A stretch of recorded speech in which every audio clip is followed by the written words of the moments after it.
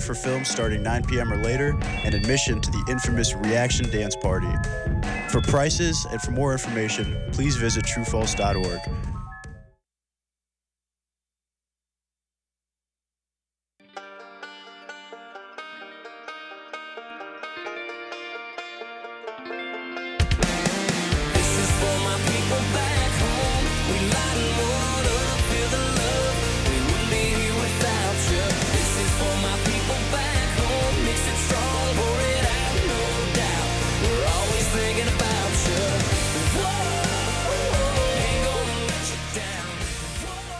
Good morning, everyone, and welcome to the weekly walkthrough here on KCOU 88.1.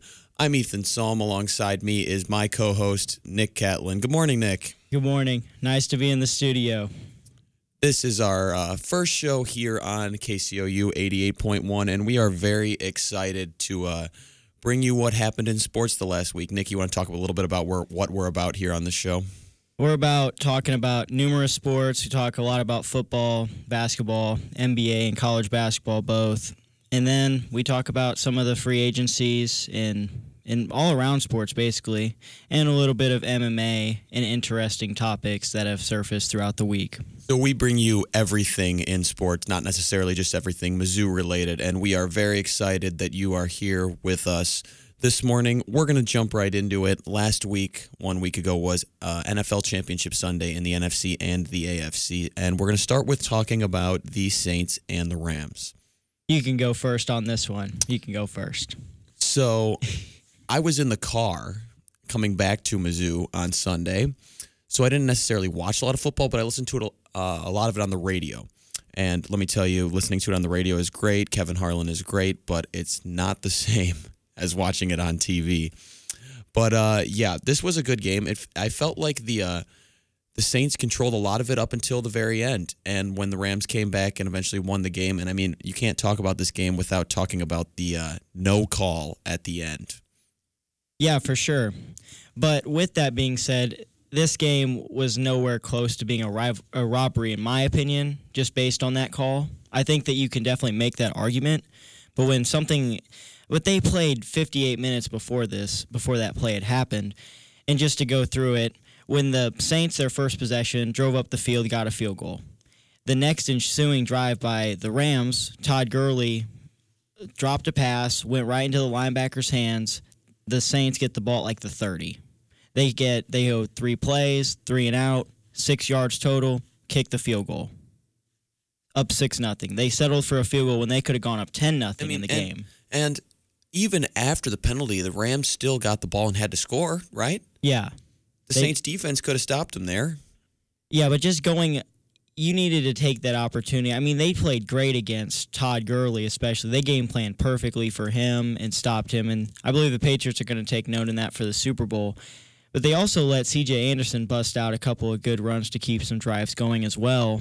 And, I mean, since our last show before break, that's one of the new, emerging running back duos in the league. C.J. Anderson and Todd Gurley, they seem to counterpart each other pretty well. When one's not going, the other one just starts going. And the Rams always seem to have a running game now since the addition of C.J. Anderson. Yeah, C.J. Anderson has been a major key to that team. He's been the workhorse. I think he's had a better postseason than Todd Gurley, especially. Todd Gurley has struggled in the last half of the season, I'd say. I mean, the first half he played outstanding, and then I predicted he would fall off. He did fall off a little bit. He still had a great year, but he has especially struggled these last 2 games in the playoffs. Got benched this last week. But we'll see how he plays in the Super Bowl. It's going to be an interesting matchup with how good the Chiefs. It's easily the biggest game of his career, Todd Gurley. Oh, and yeah. most of the young Rams. Most of the young Rams. Everyone's biggest game, I'd say. And for Tom Brady, of course, you've been there and you've done that already. But the Rams are a very young team, and it's going to be interesting to see how they perform.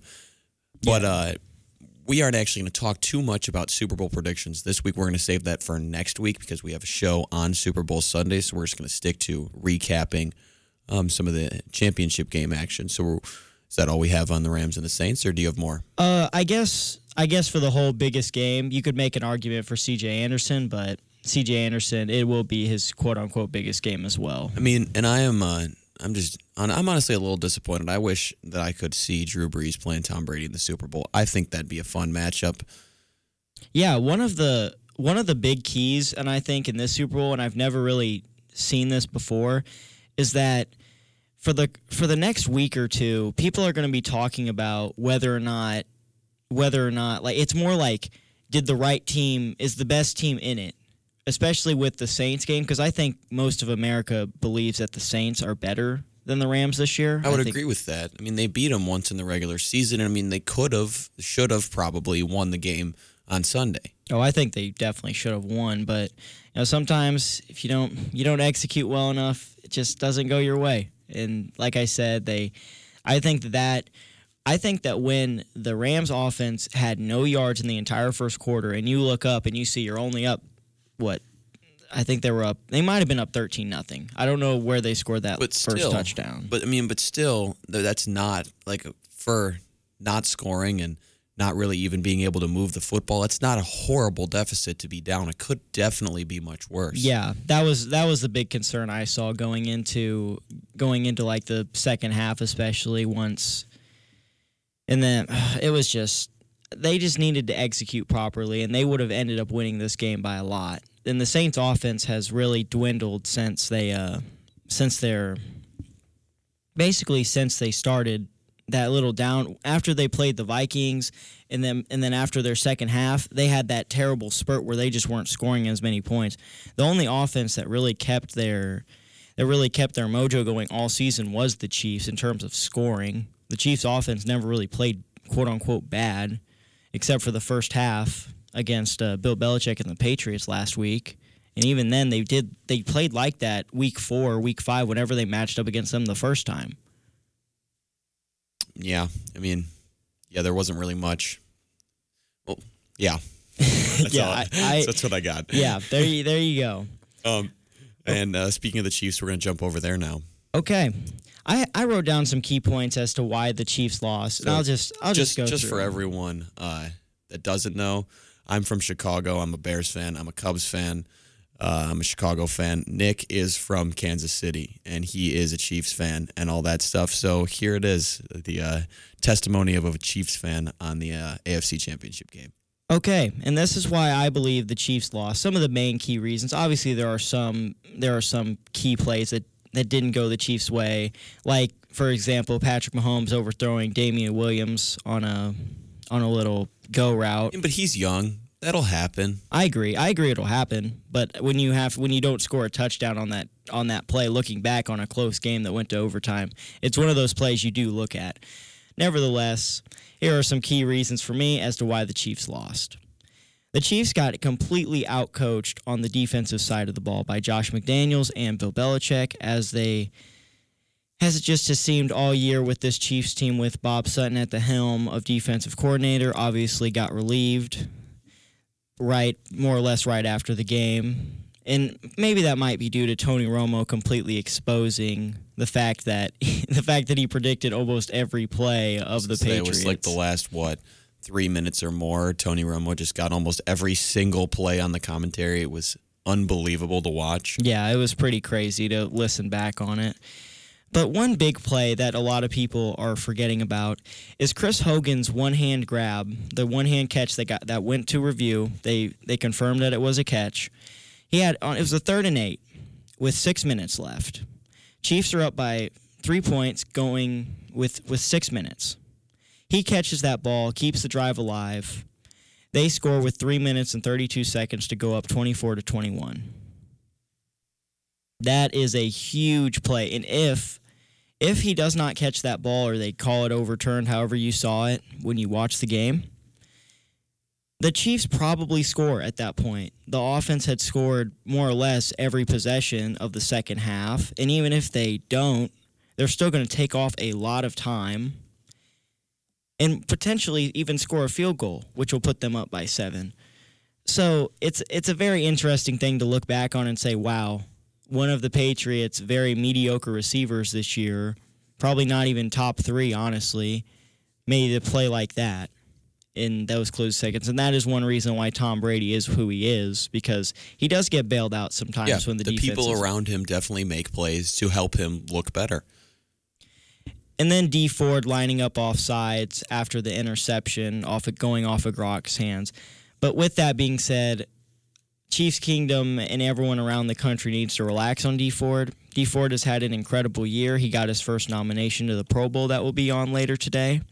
He has played outstanding, and the Chiefs definitely would not be there without his pass rush, and let alone how well he played against the Colts. That's one of the best defensive performances that the Chiefs have ever had against just in the playoffs in general. Just against a playoff team in the playoffs, all that kind of good stuff. I mean, had a shutout in the whole first half, except, I mean, they did need an Adam Vinatieri missed field goal, but besides that, that was the last drive of the half anyways. And then last but not least, the Chiefs not being able to stop the Patriots on third down, including that 3rd and 8. And that last series, I was listening on the radio once again, but I just heard it. 3rd and 10, 3rd and 10, 3rd and 8, 3rd and 10, 3rd and 10. Just over and over and over again. They would just pick it up every single time. And it's very deflating for a defense. I Yes. think they had 3 straight 3rd and 10s in overtime. Yes. And they converted all 3. Just to end that last drive in regulation as well. For the Patriots, just over and over and over again. Yeah, the Patriots converted on 68% of their third down attempts. That would be 13 for 19, 3 for 3, including their overtime drive that ended with a Rex Burkhead rushing touchdown to completely halt the Chiefs' run at a Super Bowl. Would be the first since Super Bowl IV over the Minnesota Vikings. Very upsetting stuff, because I believe the Chiefs, I believe they have better personnel than the Patriots. I believe that it more went toward Bill Belichick and Josh McDaniels out coaching. Well, I think the Chiefs need to get some better players on defense. I do too. I mean, that I think is what separates them. I mean, their offense is more explosive than the Patriots, yes, but the Patriots still have good pieces on their offense and big pieces on their offense and stuff like Michelle and Brady, Edelman, Gronk, all that kind of stuff. I mean, yes, when you start thinking of the Chiefs and like Tyreek Hill, Sammy Watkins and all guys like that. Yeah, Travis Kelce and stuff like that, those pieces are like more dynamic, I would say, and like have a better capability to make big plays. But when you think about the defense, the Patriots is just a world above the Chiefs, and that showed on Sunday. Yeah, I mean, I don't think it's a world above them, just because, like, I think that was an all-time AFC Championship game. Oh, absolutely. I mean, and then you look at it, when D Ford lined up offsides, Tom Brady didn't know that. He threw a terrible ball. That would have been his 3rd pick of the game, and that's 3 turnovers. That wins the Chiefs the football game. D Ford had a mental lapse. Happens. And then, I mean, like I said, I think that Chris Hogan play that's the key play of this whole Patriots game. Because, I mean, they took 3 minutes off the clock after that. They went up by 3. And they reviewed it, correct? Yes, they reviewed that. And they reviewed his other one. It looked like a catch, correct? I believe so. Yes. So it was like the right call. I agree it was the right call. And then I believe he had another one that also went to review. But they actually called that one incomplete. Both of them were very close. You could have made the argument for either one, but the catch rule keeps changing so much. It's even hard for me to keep up with what is actually a catch. Luckily, this year it's definitely not as much of a controversy. But yeah, the Chiefs had some mental errors in the game, and they lost. And I mean, I'm not going to talk about the coin flip, because I think that's just discussion for another day. Whether you believe the overtime rules should change or not, that's entirely your opinion. I'm just here to say you played 60 minutes of football. You could have won in those 60 minutes prior to the coin toss going up. The game should not come down to a coin toss. And the Chiefs, I mean, you look at the Chiefs, they have a lot of these guys signed. I mean, the only person you need to get signed back is D Ford, realistically. And he's coming back for sure. Yeah, I think they're going to give him the franchise tag if I was to predict. He's not going to do anything like Le'Veon. He's going to accept the franchise tag. I think he said he wanted it. Yeah, so... Yeah, it's just an unfortunate situation for him. I think he took it head on, though, and good for him. He'll be back. If you have anything you want to add to this conversation we're having, feel free to tweet at us at WeeklyWalkKCOU. We'd love to hear what you have to say.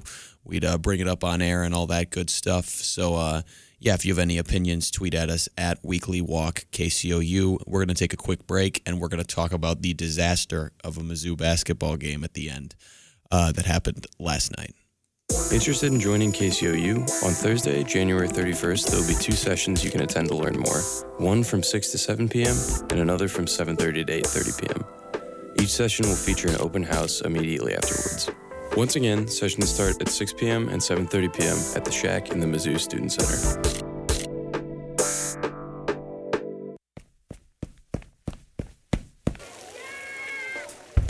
The shocking statistics are that 1 in 5 people in Boone County lives in poverty.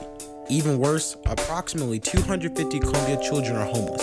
The Heart of Missouri United Way fights for solutions to improve lives by supporting 33 local organizations that strengthen the health, education, basic needs, and financial stability of our community. Join the fight today and live united by making your gift at uwheartmo.org/donate. Stay up late with True False. New for 2019, the Stay Up Late wristband is perfect for music lovers who also want a taste of True False films and parties. You'll get access to all music concerts and showcases, free queuing for films starting 9 p.m. or later, and admission to the infamous Reaction Dance Party. For prices and for more information, please visit truefalse.org.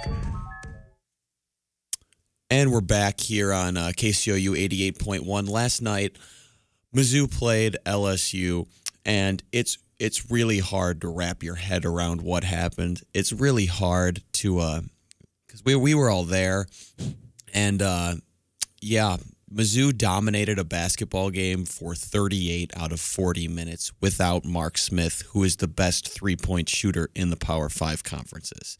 And it's just hard to think that you can lose a game in the last 2 minutes with what Mizzou did, but we all now know that that is very possible. Yeah, and I'm going to be here to break down the entire game. I was there with Ethan, and so the Tigers were up 14 with about 2:20 left in the game. A three-pointer by Skylar Mays puts them down with 2:08 to go in the game. Mizzou's up 14 points. That should be enough to get a win. Yeah, end of story. Yeah, Skylar Mays scored with 2:08 to put them down 11. Puryear had a turnover. Mays again had an and one layup. Makes a free throw. They're down by 8. Okay, I think that there's about a minute 52 left in the game. You're still up by 8. Geist had a turnover. Mays hit a three-pointer after that one guy stole it, shot it, missed it, got the offensive rebound, kicked it out to Mays, hit it, down by 5. That's like a minute and a half left in this game, and now you're down by 5 after being up by 14 literally 30 seconds ago. And then Geist gets fouled, goes 1 for 2 at the line. Down by 6. Waters, their starting point guard, dribbles down the court, hits a 3, down by 3. Suggs had a turnover, leads to the foul on Tillman, hit both the free throws, down by 1. And then last realistic possession for Mizzou in regulation. Geist missed the 3, leads to Ronnie Suggs getting another foul with 2 seconds left, which didn't look like it was a foul. Mizzou Arena erupted at the call since that kid jumped on his back. The guy goes 1 for 2 at the line, and the game goes to overtime. Mizzou gets a defensive rebound. I'm looking at ESPN here. Mizzou gets a defensive rebound with 2 minutes and 28 seconds to go in the game. Their win percentage, or their win probability at that point, take a guess. 88. 99.7% win probability. With 2.5 minutes to go, up by 14 with the ball. Yeah, it's wild. It's definitely crazy to wrap your head around losing a game that you more or less dominated. I mean, they kept increasing their lead more and more as the game went on. It wasn't just like they got off to a hot start. They got in foul trouble early and stopped fouling in the first, got it tied, 33 all going into the second half, and they dominated the whole second half up until that point. It was definitely upsetting. 3 turnovers in the last 2 minutes, 1 point in the last 2:08, with Geist going 1 for 2 at the line. And including overtime. Mizzou was outscored in the last 5 minutes of overtime and 2:08 in regulation. They were outscored 30-10.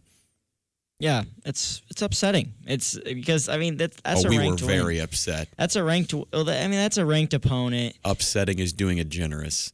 Yeah, it's a ranked opponent, and you wanna win those games because you're gonna have to if you want.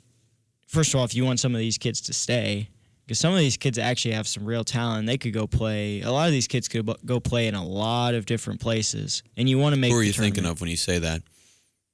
I wouldn't say Xavier Pinson because I guess he on Twitter he added someone and said that he'd get a tattoo of a tiger. Or something I think like that. he's staying. I'm looking more toward it like Mark Smith. I think Mark Smith could leave for sure. I think Tillman's here to stay. Yeah, Tillman. I just don't think Tillman does enough. Like he doesn't stay on the court enough. He just gets in fouls. I mean, he did a relatively nice job last night. I mean, he had 4, but he finished the game. Yeah, he did finish the game. I don't think he had a bad game last game, but I mean, and it's been getting better for Tilly since the season has moved on. He had that. I mean, we had the non-conference play at the beginning, which he was okay, and then towards the end of that, he really started getting in foul trouble, and he would foul out in like 10 minutes of game time or something like that. But since then, he has moved on, and he's gotten a lot better at that. He's been staying on the floor much more in his last 3 games. yeah, I'd agree with that. I think he's starting to figure it out. But all last year, fouled out early, got in foul trouble early, and just couldn't stay on the court. And for being one of your best players, if not actually not your best player, because Cassius Winston, Jordan Geist. Yeah. And, I mean, this year, Jordan Geist. Last year, Cassius Winston. Yeah. And Jonte last year. Yeah, you had a lot of... Yeah, they've always had guards who could score. But he's still one of the best players on this team. I would say there. I would say, especially with Mark out, there's really no question that he's probably the second best player on the floor behind Geist. Yeah, I would say that as well. Only other person you could say is Mark Smith, but those are your top three scorers, all 3 averaging double digits. And you could definitely tell that the Tigers were missing Mark Smith last night because, Torrance Watson and Ronnie Suggs are all right, but it's really hard to miss the best 3-point shooter in the Power 5 conferences. I was really impressed with 38 of the first 40 minutes of the game, of course. I was very impressed with their defense. I thought they played very well defensively. I thought Pickett did a good job. I thought Purrier had a good defensive game. And we put up plenty of points last night. Yeah. More than we usually do. We're usually like a high 60s, low 70s kind of team that wins by not letting up a lot of points, but we just let that slip away at the end of that last game. With 2 minutes to go, they only have what would it be? I don't know. I'm struggling to do math here in the morning here. But yeah, we held them pretty well throughout the first 38 minutes. Yeah, for sure. Only allowing them to score 33 in the first half and then leaving it to about 50 with 2 minutes left in the game. Yeah. I think it was 58. With 2:08 to go, LSU had 56 points. Yeah. They ended up scoring 86. Yeah, they had a great whole. If you take the whole game into consideration, they actually played a very good basketball game. And I don't know exactly what Konzo would say. They broke that press very well at the beginning of the game because they could just pass right through it. X and his counterpart, or Geist and his counterpart, whoever was playing point guard at the time, would just pass it to their counterpart, and they would just go back and forth right up the court, get it up in 7 seconds. Combination of either X or Geist or Pickett or Watson or Suggs. Yeah, or even they would use Purrier. Sometimes, they were starting to use him during the end of the game. Yeah. Yeah, it was just they were able to break it, but then once they put some pressure on them, they just choked. There's no real other way to say it. You can't be up by 4. It's inexcusable to lose a game. You're up by 14 with 2 minutes to go. Yeah, you just that's something you'd see in March Madness. It reminds me of like Northern Iowa when they played Texas A&M. I believe those are the 2 teams. They were up by like 12 with a minute left. Not as severe, but it's almost as bad. It's pretty upsetting because Mizzou did need this to keep their NCAA tournament hopes alive, and it would have been a good conference win. It would have been helpful to have a win over a conference team that's not Texas A&M. Yeah, for sure. I agree with that. And the next game they have is in 3 days against Auburn. Yes, at Auburn. who is currently ranked, might drop out. They lost yesterday to Texas A&M. Yeah, But, I don't think they'll drop. I don't think they'll drop 10 spots and drop out. They're 16th right now. Yeah, but yeah. I mean, it's going to be a rough road for Mizzou in conference. I mean, we knew this as soon as Jonte got injured. We knew it was going to be tough for us here in conference play. Like, our projection dropped from middle of the pack to bottom of the pack. And it didn't help that Jonte got hurt when he did, because it was like, I think there was like 2 or 3 weeks going into the first game of the year. It was a preseason friendly, I think, against one of the Southern Illinois schools at Mizzou Arena, a close scrimmage. Yeah, and then he got hurt. And that will just mess up with any team's rotations, because given that was your best player on the team that year, probably going to be a lottery pick in the upcoming draft, given his talent and how well he was probably going to play. And he got himself in shape, which was the thing that most people were talking about last year with him going to the draft and everything like that, was the fact that his body fat percentage was too high, and he definitely was working on that in the offseason and getting more in shape. Yeah, it's just it's just really upsetting, just given that the last 2 seasons for Mizzou basketball, your best player has gotten hurt, both of them being the Porter brothers, gotten hurt more or less before the season began. Yeah, Porter, you can't really consider Michael having much playing time. Yeah, he played 2 minutes. I believe it was actually totaling out to 100 seconds against, who was it, Iowa State, I believe? I don't even remember who I believe the first they played game was Iowa against. State. But, yeah, didn't really get to play much at all. And the team obviously struggled because it was more or less centered around giving him the ball, getting him touches. Yeah. And then you have to find someone else to fill that role, and you're obviously not going to be able to do that. So you have to change your entire offensive scheme that you have been working towards since about August. So you're just going to relatively you're going to struggle. You're going to struggle a lot, and you're probably not going to even get to the tournament, and even if you do, you're going to get bounced early. All right. I think that's all we have here for Mizzou basketball. We're going to take another quick break. We're going to be back after the break to discuss the rest of the college basketball world and what has gone on in the past week. Saturday in Columbia is KCOU Sports Saturday. Tune in right here on KCOU 88.1 FM Columbia for all-day sports talk starting at 9 a.m. Cap off your Sports Saturday with coverage of Mizzou football from the student voice of the Missouri Tigers. Don't just Saturday, KCOU Sports Saturday. Hi, we are peers from the Sexual Health Advocacy Peer Educator Program, SHAPE, at Mizzou. We are stronger than ever this year. To refresh your memory, we provide a variety of services centered around sexual health education to faculty, students, and staff on Mizzou's campus as well as the Columbia area. We provide free barrier contraception methods across campus in residence halls, the Women's Center, and the Student Health Center. We provide sexual health educational programs to organizations on campus. We put on events throughout the year, such as Sextacular and Get Yourself Tested. Missouri Tigers football and men's and women's basketball on KCOU 88.1 FM and KCOU Sports is brought to you by El Rancho. Located at 1014 East Broadway, El Rancho prides themselves in serving up fresh and authentic Mexican food. To look at their menu and learn more, go to www.columbiamomexicanfood.com. Thank you, El Rancho, for supporting KCOU 88.1 FM, the student voice of the Missouri Tigers.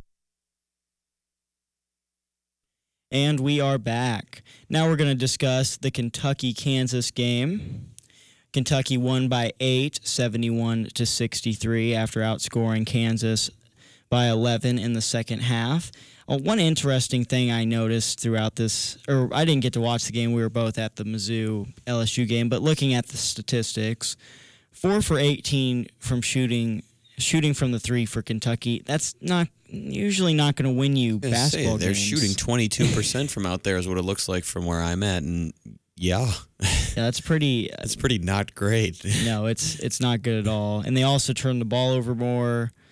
So how exactly did they win this game? I don't know. I'm struggling to find like a statistic. They did shoot the ball better from the floor. And say I'm looking at your win probability graph here on ESPN, and it looks like they were projected to win this game almost the entirety of the second half. Yeah, after KU up by 3 going Yeah. into the second half, and then Yeah, I'd say at halftime, Kansas had a 53.8% win percent. I'm not sure how they calculate this, but it's fine.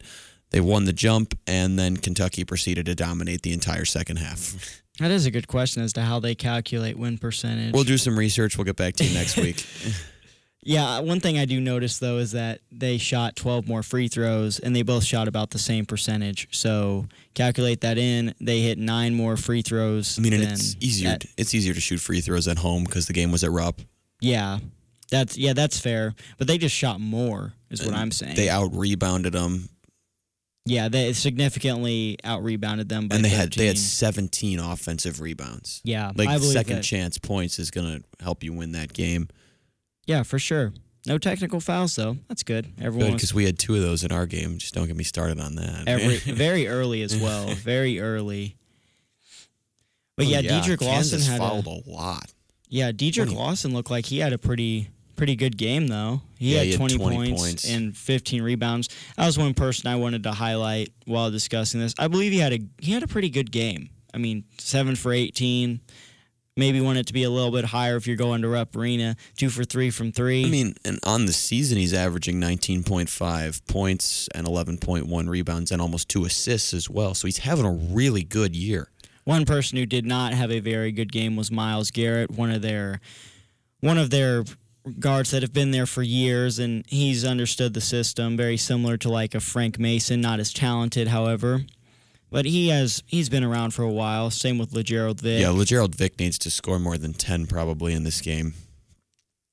I think 10's a reasonable number for him. He's not someone who's going to score. I think you might need a little bit more points out of Grimes, but I think everyone played okay. I mean, Myles Garrett shooting 1 for 9 is not ideal. LeGerald Vick, I mean, he only had 1 assist as well, so if he's not going to score as much as you might need from a player of his caliber, he's going to need to pass the ball too, but that's just not what happened. Yeah, it's tough to really look at statistics like that. I mean, Kansas moves the ball incredibly well. That's one thing I've always noticed about their teams. And Bill Self will use this game, in my opinion, as just a walking stone to get to the March Madness tournament. And I'm looking at Kentucky here. You had 3 players that double-doubled. 3 starters that double-doubled. You have Reed Travis had 18 points and 12 rebounds.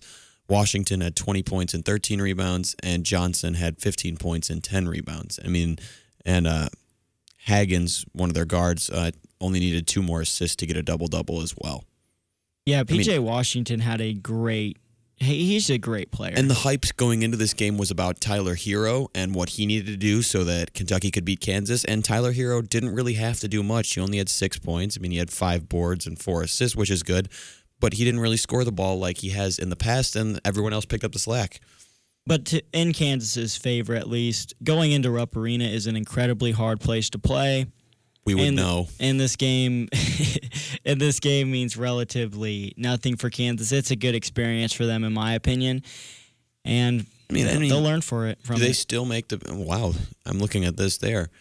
1-4 on the road this year. Yeah. All of Kansas's losses have come away from Allen Fieldhouse, which is expected. Yeah, that's usually what happens. They've probably, since we've been alive, they probably only lost single digits at Allen Fieldhouse. But still, that's not a great record for them on the road. Yeah, they need to fix that if they want to win the Big 12. I think they'll win the Big 12 for sure. I think that's... Can anyone compete with them for the Big 12? No. I don't think so. You don't think anyone? You think Texas Tech ranked highly? You don't think they can? No. Iowa State's beat them once already. You don't think they can? I've seen some very good teams come through the Big 12 in recent memory. Buddy Hield's team. Yeah, the Oklahoma team that West went to the Virginia tournament. Yep. with Javon Carter and all those guys. Press Virginia, they couldn't do it. Mizzou couldn't do it when they went 30-5 their last year in the Big 12. K-State couldn't do it last year. I don't see them doing it this year. They might, but I just don't see them doing that. It's especially not Texas Tech just because they lost Zaire Smith. I just don't see any of these. I'm looking at the list right now. The team that's tied with them is K-State. in Kansas, they're 5-2 in conference. I believe they probably won't lose. They lost to many. Iowa State and West Virginia, both on the road. Yeah, they probably won't lose many more games in conference play. I see them going 15 straight, and that's coming from somebody who does not like Kansas at all. With that being said, I have to be realistic with my predictions, and I just don't see anyone beating them, taking that throne from them, at least this year. They have such a good team this year with Dodson, Grimes, and Dedrick Lawson. And yeah, Texas Tech was the team that everyone usually thinks will come in second, and their start was just not good enough probably to finish that at 4-3. Yeah, I agree need with to start better through 7 games if anyone wants to catch Kansas. You need to probably be a 6-1 through 7 or better than that even. Yeah, and I mean, the Kansas has lost Azubuike, who is a 7'1" Oh, and yeah, freak. he's really good. He's a freak athlete from Nigeria. He's just an absolute physical specimen, and he is someone you have to game plan for very heavily. So I'm looking at the rest of Kansas's schedule here. They have Texas Tech twice. They have Kansas State twice. They have West Virginia. They have Oklahoma once. They have Baylor once. They have Oklahoma State twice. And they have TCU. Yeah, the three teams that I see them beating, or see beating the Kansas's 14-year run is K-State, Texas Tech, and Iowa State. I don't think anyone else realistically has a chance. And I think it's possible that they lose more games on the road here. But yeah, I mean, that's really it. I don't think they're going to lose at Allen Fieldhouse because that's just pretty much impossible for them to do. I mean, Iowa State looked like they had it. I'm not sure if it was this week or last week when Iowa State went into Allen Fieldhouse, but I remember watching that game, and it looked like they had a chance, and then Kansas just came back in the final 5 minutes and just took it away. Yeah, that's what I'd say that as well. I mean, Kansas, they always go on huge runs in Allen Fieldhouse. So that's why you need at least somewhat of a cushion, like a 6 or 8 point cushion. But with that environment that they have there and that close space where they just pack people in because they're just so good, it overcomes teams, and they go on huge runs. They feed off the crowd, and they win. They ended up winning basketball games. That's why they have won the regular season Big 12 title the last 14 years. And just other things around college basketball yesterday. Did you see the NC State buzzer beater Yes, against I did. Clemson? What a shot that was. If you haven't seen it, highly recommend checking it out.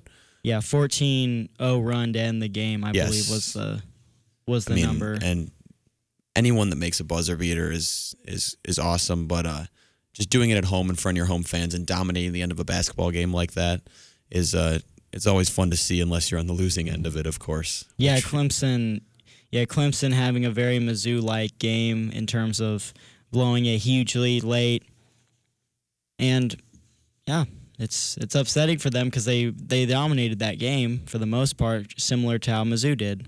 Another game we watched yesterday, unranked Illinois going into Madison Square Garden and taking down Maryland. Yeah, that one actually shocked me given that Maryland was already in the bonus and Illinois only had 3 fouls for them. We watched most of the second half of that game, and for the entire time, we thought that Maryland was going to somehow climb back in it, but I'm not sure if it was something Illinois did or if it just was Maryland not being able to make the shots that they normally would make, but they just never could climb back in, and Illinois ended up running away with it, winning by 11. I think it was more turnovers. They just made some very bad passes. Illinois played great defense on these passes, though, and that was the difference for me. I believe that Maryland just couldn't get any shots up because they kept turning the ball over almost every possession in the last 10 minutes, especially on crucial possessions. And so the SEC Big 12 Challenge finished another year yesterday with the Big 12 taking it again. And yeah, I mean, the teams you expected or thought might win in the SEC won, and then everyone else lost because you had your Tennessee win and you had your Kentucky win, and I think one other SEC team won. But I'm not sure which one, but I mean, then all the other like relatively even games that they pick in the SEC Big 12 Challenge, the Big 12 took.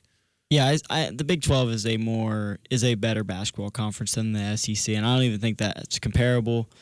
The SEC, though better this year, they still are not a very good basketball. They are a heavily football-dominated conference. You know they have as many, I mean, the new AP poll will come out tomorrow and the rankings will all change, but they had as many ranked teams as the ACC last week. They did, but I don't really pay attention to rankings at this point. February is where I start really looking at them because right now everyone's half your schedule you've played bum teams for a lot of these teams. It's true. The non-conference schedule for most of these teams has been not great. I mean, some of them have really hard ones, but most teams for the most part have played not very many people besides the people they played in conference. Yeah, so that's just how I have always approached it, given the circumstances. I mean, you don't have many teams in the SEC that even go to the tournament in a lot of seasons. This one's going to be a little different, and last year was a little different. But in the Big 12, I just think that they're more competitive basketball schools. There's just a lot of, especially lately, with like West Virginia emerging with Press Virginia and all that. Baylor has had some great years. When Mizzou went 30-5, that was a great season for them. Oklahoma usually has some talented players. Kansas State with Devin Wade as well. That's another great player that is in the Big 12. That they didn't start very well, but they've started out conference play 5-2. So rank your basketball conferences from best to worst. ACC is number 1. I agree with that pick. Give me 2 the Big 12. 3 the Big 10, SEC, and then the Pac-12. All right, I think I pretty much agree with that. We're going to take one more quick break. We're going to come back. We're going to recap a little bit of what happened on NBA's Saturday primetime between the Warriors and the Celtics, and then we're going to move into our moments of the week. 16 semesters and 8 years ago, our forefathers brought upon KCOU a new sports talk show, Salute Your Sports. Join me, Chris Mitchell, along with James Stanley and Matthew Terry every Wednesday afternoon from 4 to 5 on KCOU 88.1 FM Columbia and online at kcou.fm. You can check us out on Twitter as well at KCOU Salute. Salute Your Sports is the only Mizzou-centered sports talk show on the KCOU airwaves. Don't miss out on the action.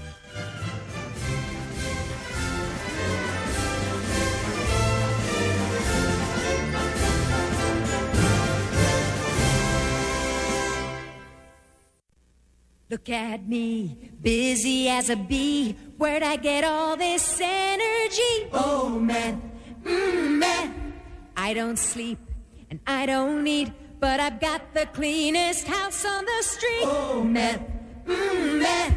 Get these hairs all out of my face. Get these bugs all out of my place. One more hit, no time to waste. Oh man, man.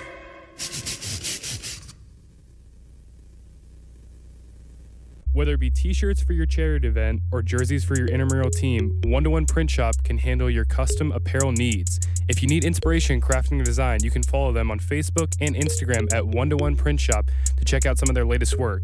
You can also visit their website at one-to-one-printshop.com. That's ONETOONE printshop.com.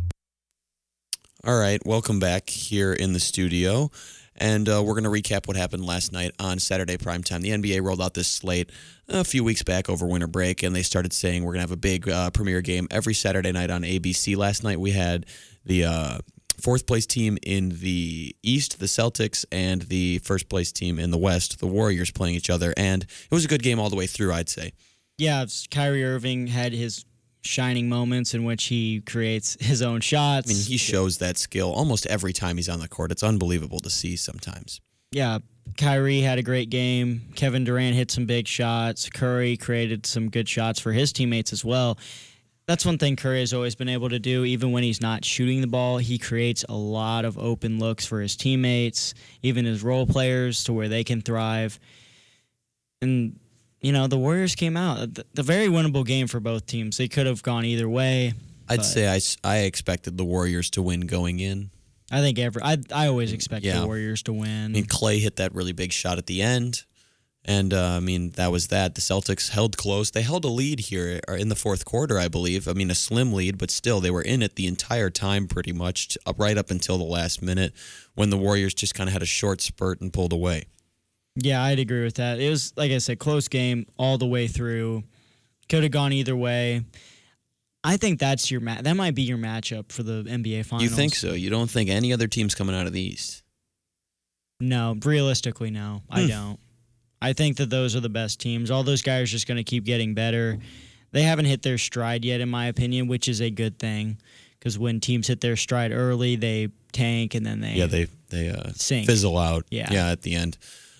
It's upsetting, and then you don't see actually their true potential. I think the Bucks have a chance, but that's a one-man show, and then you have Eric Bledsoe and Chris Middleton, but the Celtics realistically can go 10 guys deep, and you're not going to be able to stop them. And you really don't think the Raptors are going to do anything? No, I don't think the Raptors have a chance. And I say that with full confidence. Wow. I don't think I don't believe Kyle Lowry can play in the postseason. Wow. I mean, obviously replacing DeMar DeRozan. Kyle Lowry, if you're listening, prove him wrong. Kyle Lowry's not going to do anything.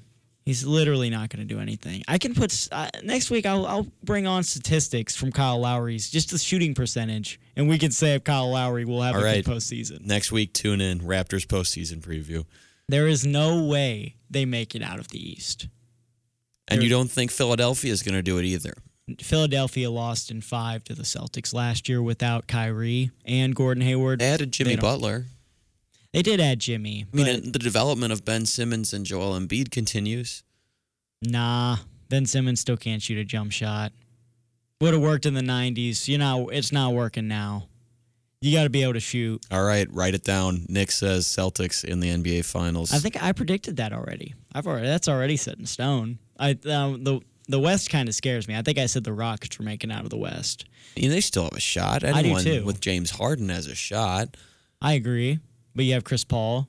I mean, and he's been injured for a lot of this season. And I mean, they have a really good team around them still when Clint Capella comes back. I agree. They have a shot. They definitely have a shot. And then you have Eric Gordon. I mean, and what do you think about Denver?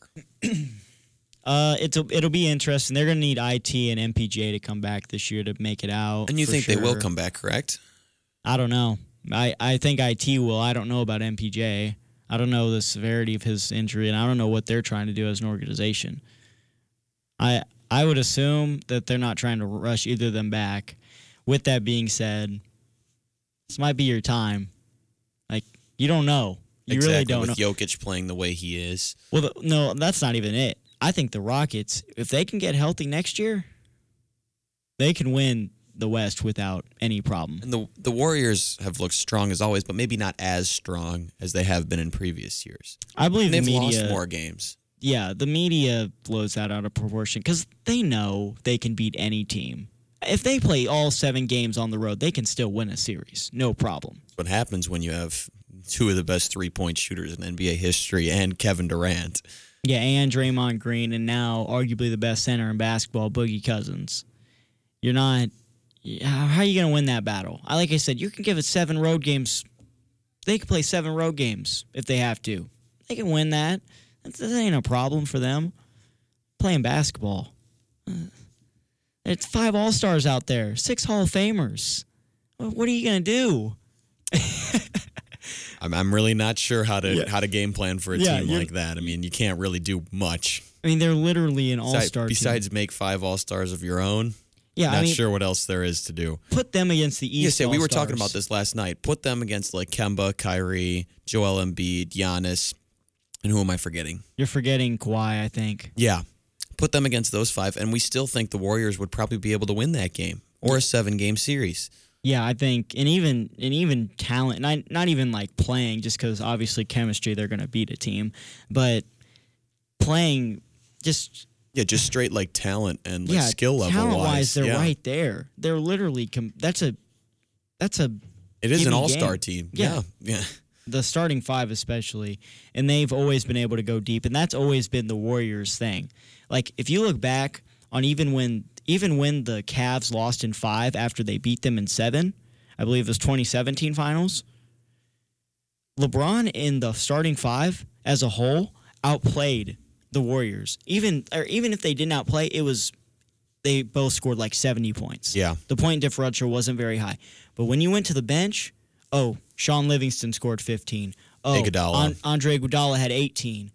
And then both them alone are outscoring the Cavs. We were talking about this a little bit last night. Andre Iguodala could probably start for any other team in the league. Maybe not any other team, because I believe like there are some very talented teams. At least 75%. I don't know. I don't know if you make it that high, but like I said, I have to look around. But yeah, for sure start on some basketball teams. But he has played that played that 6-man, 7th-man role on And he's this done team. a fantastic job, and I don't think they would have won some of their championships without him. No, if any piece crumbles on a championship team, a lot of them succumb to the pressure of having to do more and having to just perform up to a higher level than what they already can, because a lot of people max out, especially when you're playing professional basketball against the top 400 players in the NBA in the world. It's tough. It's tough. So that's why you can't lose any players, and that's why the Rockets have struggled this year. I would agree with that. Now we're going to move real quick into our moment of the week.